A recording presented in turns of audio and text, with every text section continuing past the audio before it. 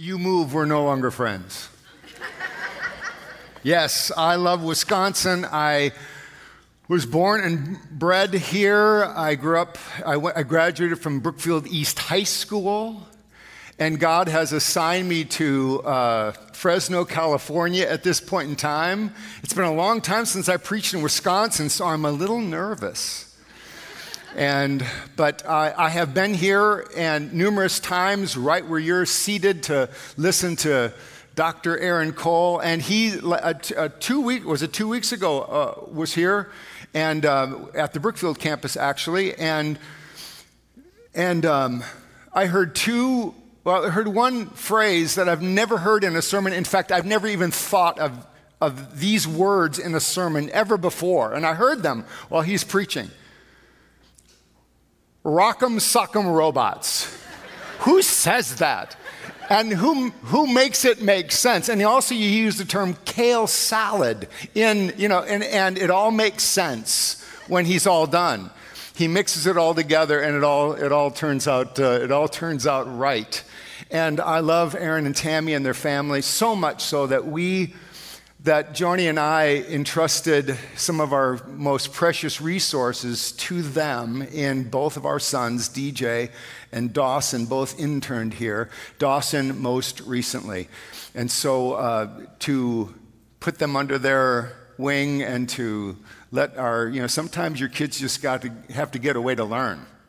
And that's what we did. So anyway, great to see you today. How you doing?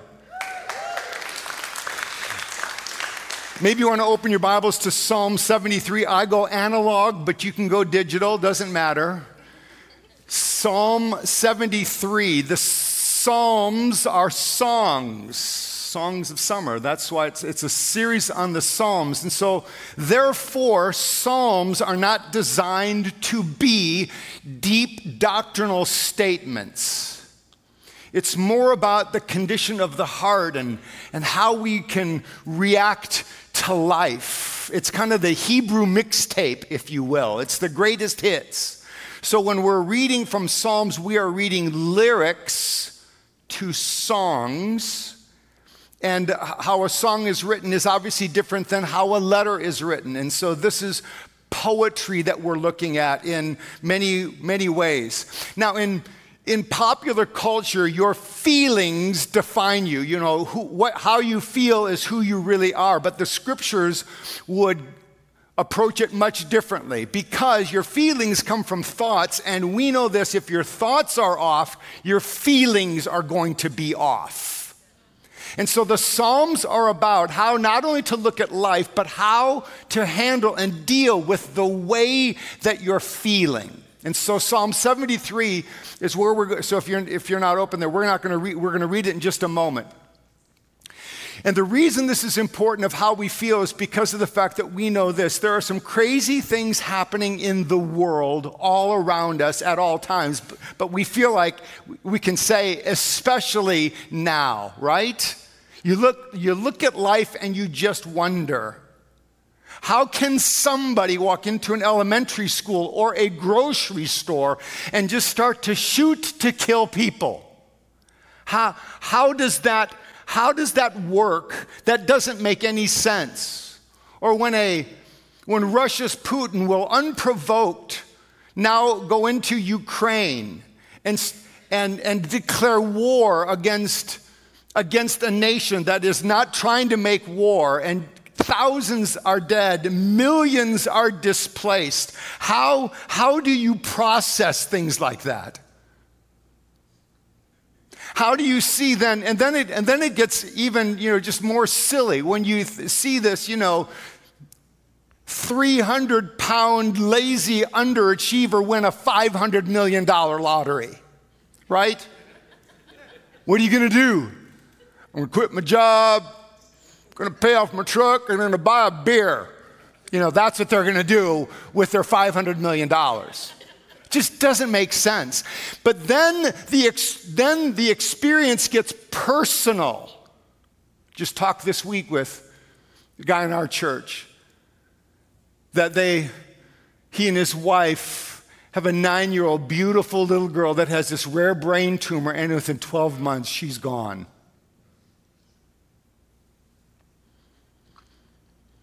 How do you explain that? How do you process that? What are the feelings and the things that take place in your heart? How many of us have a story of miscarriage in our families? Because the reality that we have to deal with times is very difficult. George Barna and his group did research, and at one point in time they said, if you could ask God one question that you know he would answer, what would you ask him? Guess what the first word of that question is. Say it. Why? Why? One reporter said, if the world is the product of intelligent design, then the designer has some explaining to do. Sheldon Van Auken, who wrote A Severe Mercy, atheist turned Christian, this is what he said. If only villains got broken backs or cancers, if only cheaters and crooks got Parkinson's disease, we should see a sort of celestial justice in the universe. But as it is, a sweet-tempered child lies dying of a brain tumor. A happy young wife sees her husband and child killed before her eyes by a drunken driver, and we soundlessly scream at the stars. Why? I do not enjoy the fact that life is not fair, that there is injustice, there is evil, there is suffering. And the psalmist shows us that this can at times erode our faith. So let's look at Psalm 73. Psalm 73 verse 1 says this, surely God is good to Israel, to those who are pure in heart. So he begins with a summary of the entire psalm, but he gives us this impression that victory in life is more a condition of your heart than it is a condition of your circumstances in life. That's how he begins. Then he goes to verse 2, but as for me, so now this is a story, he's going to tell a story about himself, but as for me, my feet had almost slipped. I had nearly lost my foothold. So he's talking about these unanswered questions, unmet expectations, and how that now starts to affect my trust in God. My feet are starting to slip in the midst of all that I know, in the midst of all the facts that I have. I'm still struggling with a lot of things. I feel like my feet are on a slippery slope to the point where I'm losing my footing. He's talking about a battle for his very soul. His faith is impacted. The very purpose of my life may be impeded because of what I struggle with in trying to figure this all out, the struggles of life. And it makes sense to us, doesn't it? You just go, if another thing happens, I'm going to lose it. And what we really mean is we're going to lose maybe our faith, the victory that we want to have. Verse 3 says this. It's not on the screen, but it says this because he says, for I envied the arrogant when I saw the prosperity of the wicked. So now he tells us the genesis of his doubt and why he's struggling the way he is. For I envied the arrogant and I saw, so this is an experience, a personal experience he has. I saw the prosperity of the wicked. And then all the way through verse 12, he talks about why he is doubting and why he feels like his foot is slipping and why he sees all the things that are going on around him that he doesn't like. That for the people that don't live for God, their life seems carefree. To sum it up, he's going, I'm living for God and my life really stinks and they aren't living for God and it seems as though their life is going the way mine is designed to go. Verse 9, their mouths lay claim to heaven. Or in other words, their mouths lay claim against heaven. They're talking like they're God, like they know everything, like they're in control of everything. And the problem is they look like they're living the blessed life and I'm just trying to make ends meet and just trying to get through another day. They're evil, yet they're invincible. And people follow them and they have influence. It's discouraging, it's frustrating, it's aggravating. And I'm losing it because The fact that life is not fair and I don't understand why it's not fair. I don't understand it. That's what the psalmist is saying. And then it comes to kind of a climax in verse 13. Look at verse 13. It says this, I have kept my heart pure for what? I've kept my heart pure for no reason. I have lived an innocent life for nothing. That to me right now, it all feels like a waste. It hasn't been what the brochure looked like. I see people who are following God and they're going through the worst of times, and I see people who are rejecting God and life is going great for them. It's been a waste. It seems like it's been a waste. I've lived this righteous life, and it seems like it's all been for nothing. That's what Asaph is experiencing in the midst of this doubt, in the midst of this uncertainty, and we're not immune from this either, right? You take even giving and tithing and giving. You go, man, I'm giving and I'm giving sacrificially, and I just don't. Now we have to cut back, and then it seems like people are just not doing anything to give to the church or to charity, and yet they're getting ahead and their money is multiplying. Or this whole forgiveness thing. It didn't feel great when I forgave the person because retaliation would have felt really good. And the righteousness that I have lived has only brought me, it seems like pain and misery. That's the struggle he's going through. And friends, let me just tell you something. There are people that were here 6 months ago. There are people that went to this church 2 years ago, that at some point in time there was an experience that they couldn't figure it out. It didn't make sense. And all of a sudden, unmet expectations and the results of faith didn't meet what they wanted. And so therefore, they're not going to be here this morning, and they're not even watching online anymore because of the fact that somehow it has disillusioned them, and they've quit their pursuit of God. Because that's what happens. I was supposed to get the promotion, but I didn't. I wasn't the one that was supposed to lose my job, but I'm the one that lost my job, and that blankety blank kept it. My feet have almost slipped, feel like falling, so you give up on your pursuit of God. You're smart enough not to abandon God, right? You're smart enough not to become an agnostic or an atheist. You're too smart for that. But you don't abandon God, you abandon your pursuit of God. Going after him hard and strong. Then there's an interesting, can I just have a little aside here, just in the midst of this, his struggles? This is what he says, verse 15. Look at verse 15. It says, if I had spoken out like that, I would have betrayed your children. In the midst of my struggles, in the midst of my doubts, in the midst of my uncertainty, if I would have spoken out, he's saying this, in the midst of all of the struggles of life, he had the wisdom just to keep his mouth shut. Thank you for being silent in this moment, right? Because he's not referring to sharing this with somebody so he can get a resolution to it. He's talking as though these people that have their doubts, have you ever noticed that the people that know the least talk the loudest? The people that want to be experts talk like an expert, but they don't have any idea what they're saying, right?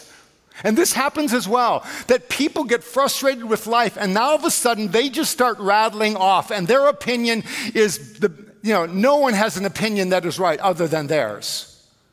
And there's nothing more detrimental to faith than those who speak, who don't know what they're talking about, but act as though they are the expert. Because, friends, listen, our first conclusions in the midst of doubt and uncertainty are rarely accurate. It's just smart at times just to keep your mouth shut. Just shut it. Okay, you're going through this, but just close your pie hole, right? Think of Jericho. Think of Jericho. It's the last day. They're going to march now. They marched around for the first 6 days, once around. Now on the seventh day, they go around how many times? 7 times. Let's say they thought it took about 2 hours to walk around. So this is going to be a 14-hour day. Do you remember the instructions that Joshua gives to all of these people of Israel as they're marching around Jericho on the last day? He says, you're not going to say a word to one another. You are silent. And then at the end of it all, yeah, and then the walls come down. But he says, along the way, you don't talk. Why is that? Because this is exactly what it would have sounded like. All right, I may walk out of the light here for a second, but the fact is, this is what it would have sounded like. The first time around is kind of cool, right? We've done this for 6 days, and I understand this. I know what this is all about, right? Second time around, oh boy, this feels different now. It's a second time around. The third time around, now the conversations start, right? Hey, Herb. What do you think about all this? I think it's crazy. I think it's stupid. I don't think we're going to walk around, and at the end of it, we're going to yell, ah, and then the walls are going to come down. I don't believe it. Right? This is how the conversations go. And they would talk themselves out. How many times have we gone around? I'm dizzy. So, right? By the time they got to the end, and he asked them to shout, what does that shout sound like? If they've been able to talk. Right? Keep your mouth shut, because all you're going to do is you're going to spread a cancer if you continue to talk. Yes, talking relieves one misery, but it causes another. He was smart enough just to be quiet. Verse 16 says, when I tried to understand all of this, it troubled me deeply. This is inner anguish. Trying to figure it all out, it troubled me deeply. Having a hard time. This is because bitterness and anger is the easiest path to take, isn't it? Doubt and uncertainty is a rut that is so easy to stay in. Verse 17. Do you have it there? It'll be on the screen. This is what he says in verse 17. So his inner anguish, verse 16, when I tried to understand all this, it didn't make sense. I couldn't reconcile the inequities of life with the character and the promises of God. I couldn't. It was too difficult. And then he says in verse 17, till I entered the sanctuary of God. Let me ask you this. What does he do in the sanctuary of God? If he goes on and on, what does he do in the sanctuary of God? He goes to worship, right? Just like you've come today, you wouldn't necessarily call this a sanctuary, but because you are now the sanctuary as the temple of God, but whatever else. Till I entered this place where I was going to worship God. Till I entered the sanctuary of God. He has re-engaged his pursuit of God. This is a deliberate action on his part, a deliberate choice. This is decisive. This is where it's all going to turn for him. Rather than looking at what does not make sense to get understanding, he goes to the place where he can make sense of it all. The presence of Almighty God, the simplicity of going to God. Because things look different when you're closer to Jesus. Amen? We have the tendency to look at the very things that don't make sense to gain understanding. We look at the very circumstances that are perplexing us to try to find understanding. You prayed for healing, you didn't get healing, so you look to the sickness to try to gain understanding. You have a business partner that you thought was a Christian, and now they have done so many things that have caused you to doubt, and you try to look at every angle of your relationship and of the business to try to gain understanding, and you're not going to gain any understanding there. Because nothing makes sense in the midst of this inner turmoil. And so now you have doubts. Now you have doubts. Now you have doubts. Now let me ask you this. Did those doubts simply come from thoughts? No, they did not. Those doubts, the inner anguish that you've experienced and I have experienced in the past, come from an experience that we have had. And that experience has then caused thoughts, and then those thoughts have produced doubts. Are you tracking with me right now? Yes? So it didn't come, you didn't think your way into the doubts, you experienced your way into the doubts. Here's my point. If it took an experience for you to get into the doubt and into the anguish and into the uncertainty, you will not be able to think your way out of it. If you took an experience to get in, it's going to take an experience to get out. And that experience is in the presence of God. Because you cannot gauge life by life. You can't understand life by looking at life, because life is not the standard. It's the presence of God. It's getting into the Word of God. Because whoever can separate you from this book will now bring uncertainty and doubt into your life. Whoever can separate you from this book now has the power over your destiny.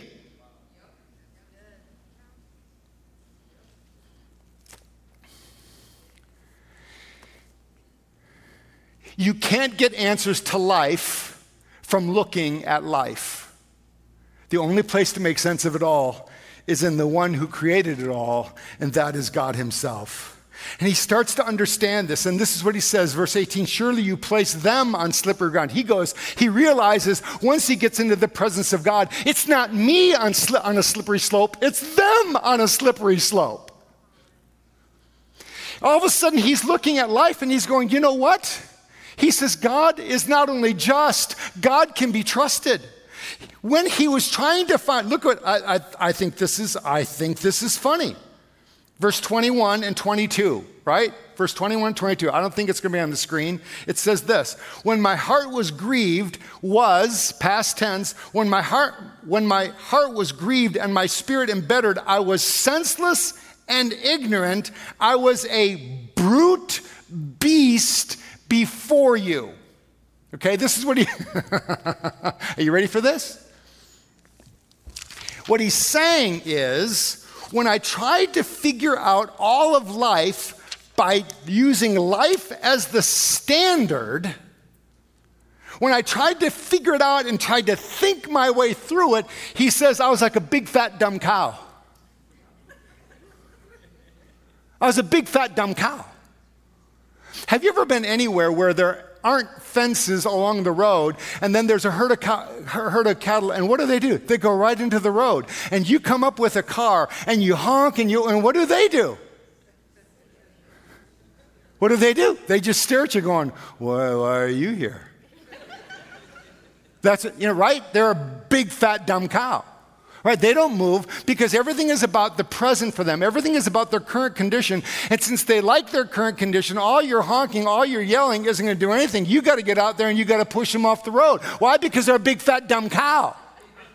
Because all they do is think about this moment, in this present, in this. They don't have a big picture. All they have is this moment. And when all you do is try to figure out life from life, all you're doing is living in the moment and you're not thinking in it. You don't see things in a bigger picture.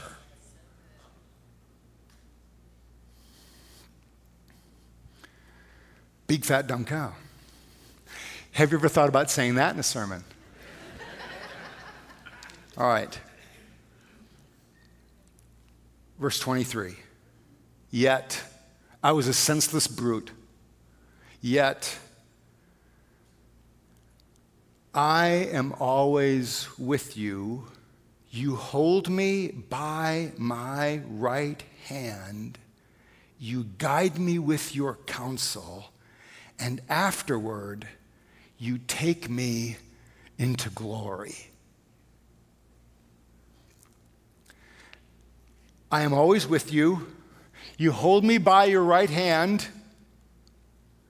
You guide me with your counsel, and afterward, you take me into glory. You hold me, you guide me, you take me.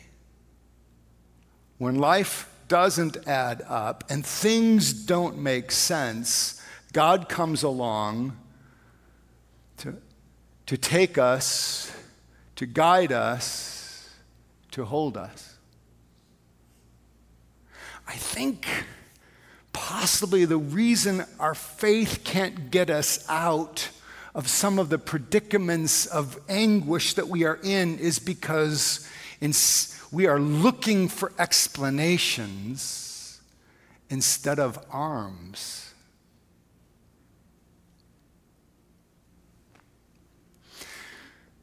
Dawson, some of you know Dawson, my youngest. Dawson, when he was a little boy, I remember the first time I took him through a car wash. Okay, he's a little boy going through a car wash. And you get into a car wash, it's a bright sunny day, and all of a sudden it gets dark and these things are attacking your car, and he freaks out. He's freaking out. No. He can't process this, right? Now, thankfully, in that moment, I know enough that he doesn't need an explanation. Well, actually, Dawson, what is happening here is this machine is coming in and it's a soft scrub. It's not damaging the clear coat of the car. It's just soft scrub, and it's coming in and it's going to clean the wheels. It's going to come in. It's going to put soap on the car. We're not going to be able to see out, but it's going to get clean. I don't explain it to him. All I do was I take him from the back seat and I just put him in my arms and I just hold him. And now he's okay, because an explanation isn't going to do him any good. He just needs to be in the arms of someone he knows is going to protect him and keep him. Because any child knows that when you get into the arms of your parents, all terror just becomes adventure. Don't look for explanations. Just look for his presence to be with you and to guide you. The psalmist doesn't go into the presence of God to get rescuing. It's about him being held and guided and taken into glory. And listen to what he says now, verse 25. Whom have I in heaven but you? And earth has nothing I desire besides you. Compare that to verse 13 where he says, I think it was all a waste. Now he says, whom have I in heaven but you? And earth has nothing I desire. My heart, my flesh, and my heart may fail, but God is the strength of my heart and my portion forever. God is the rock of my heart. The enemy of your soul would love nothing more than to end your life at verse 16. When I tried to understand all of this, I was deeply troubled. The enemy of your soul would love to leave and end your life at verse 16. But God wants to take you past that into the loving arms of God, because it's there where you will meet him. I was thinking about the hymn of On Christ the solid rock I stand, and then there's that line that says, when darkness hides his lovely face, I rest in his unchanging grace. On Christ the solid rock I stand. Some people are proud of the fact that they're doubters. I'm a doubter. I want to answer. I'm a doubter. I think it's time to start doubting your doubts. You're such a doubter, then doubt the very doubts that you have and start to put your trust and your faith in Jesus. And when you go to him, he's never going to turn his back on you. He did that once, and he did that to Jesus on the cross so that you and I would never have to experience that. God will not, when you come to him, no matter where you're at, he will not turn his back on you. It's time, isn't it, to doubt your doubts and put your trust in Jesus. And isn't it time you re-engage your pursuit of God, to passionately pursue who God is in your life. You may not find all the answers, but you will make sense of it all in the presence of God. Father, in Jesus' name, I thank you for the honesty of the Bible that allows for uncertainty and doubt. And thank you, Father, that today, of the journey of this psalmist from doubt and uncertainty to strength and hope and faith, all because he entered the presence of God, where he found that his rock and his portion was sure and stable. May that be our experience as well in the midst of all that we have gone through. May we find that God is the strength and the rock of our heart. I pray this for the glory of God and the reputation of Jesus. Amen.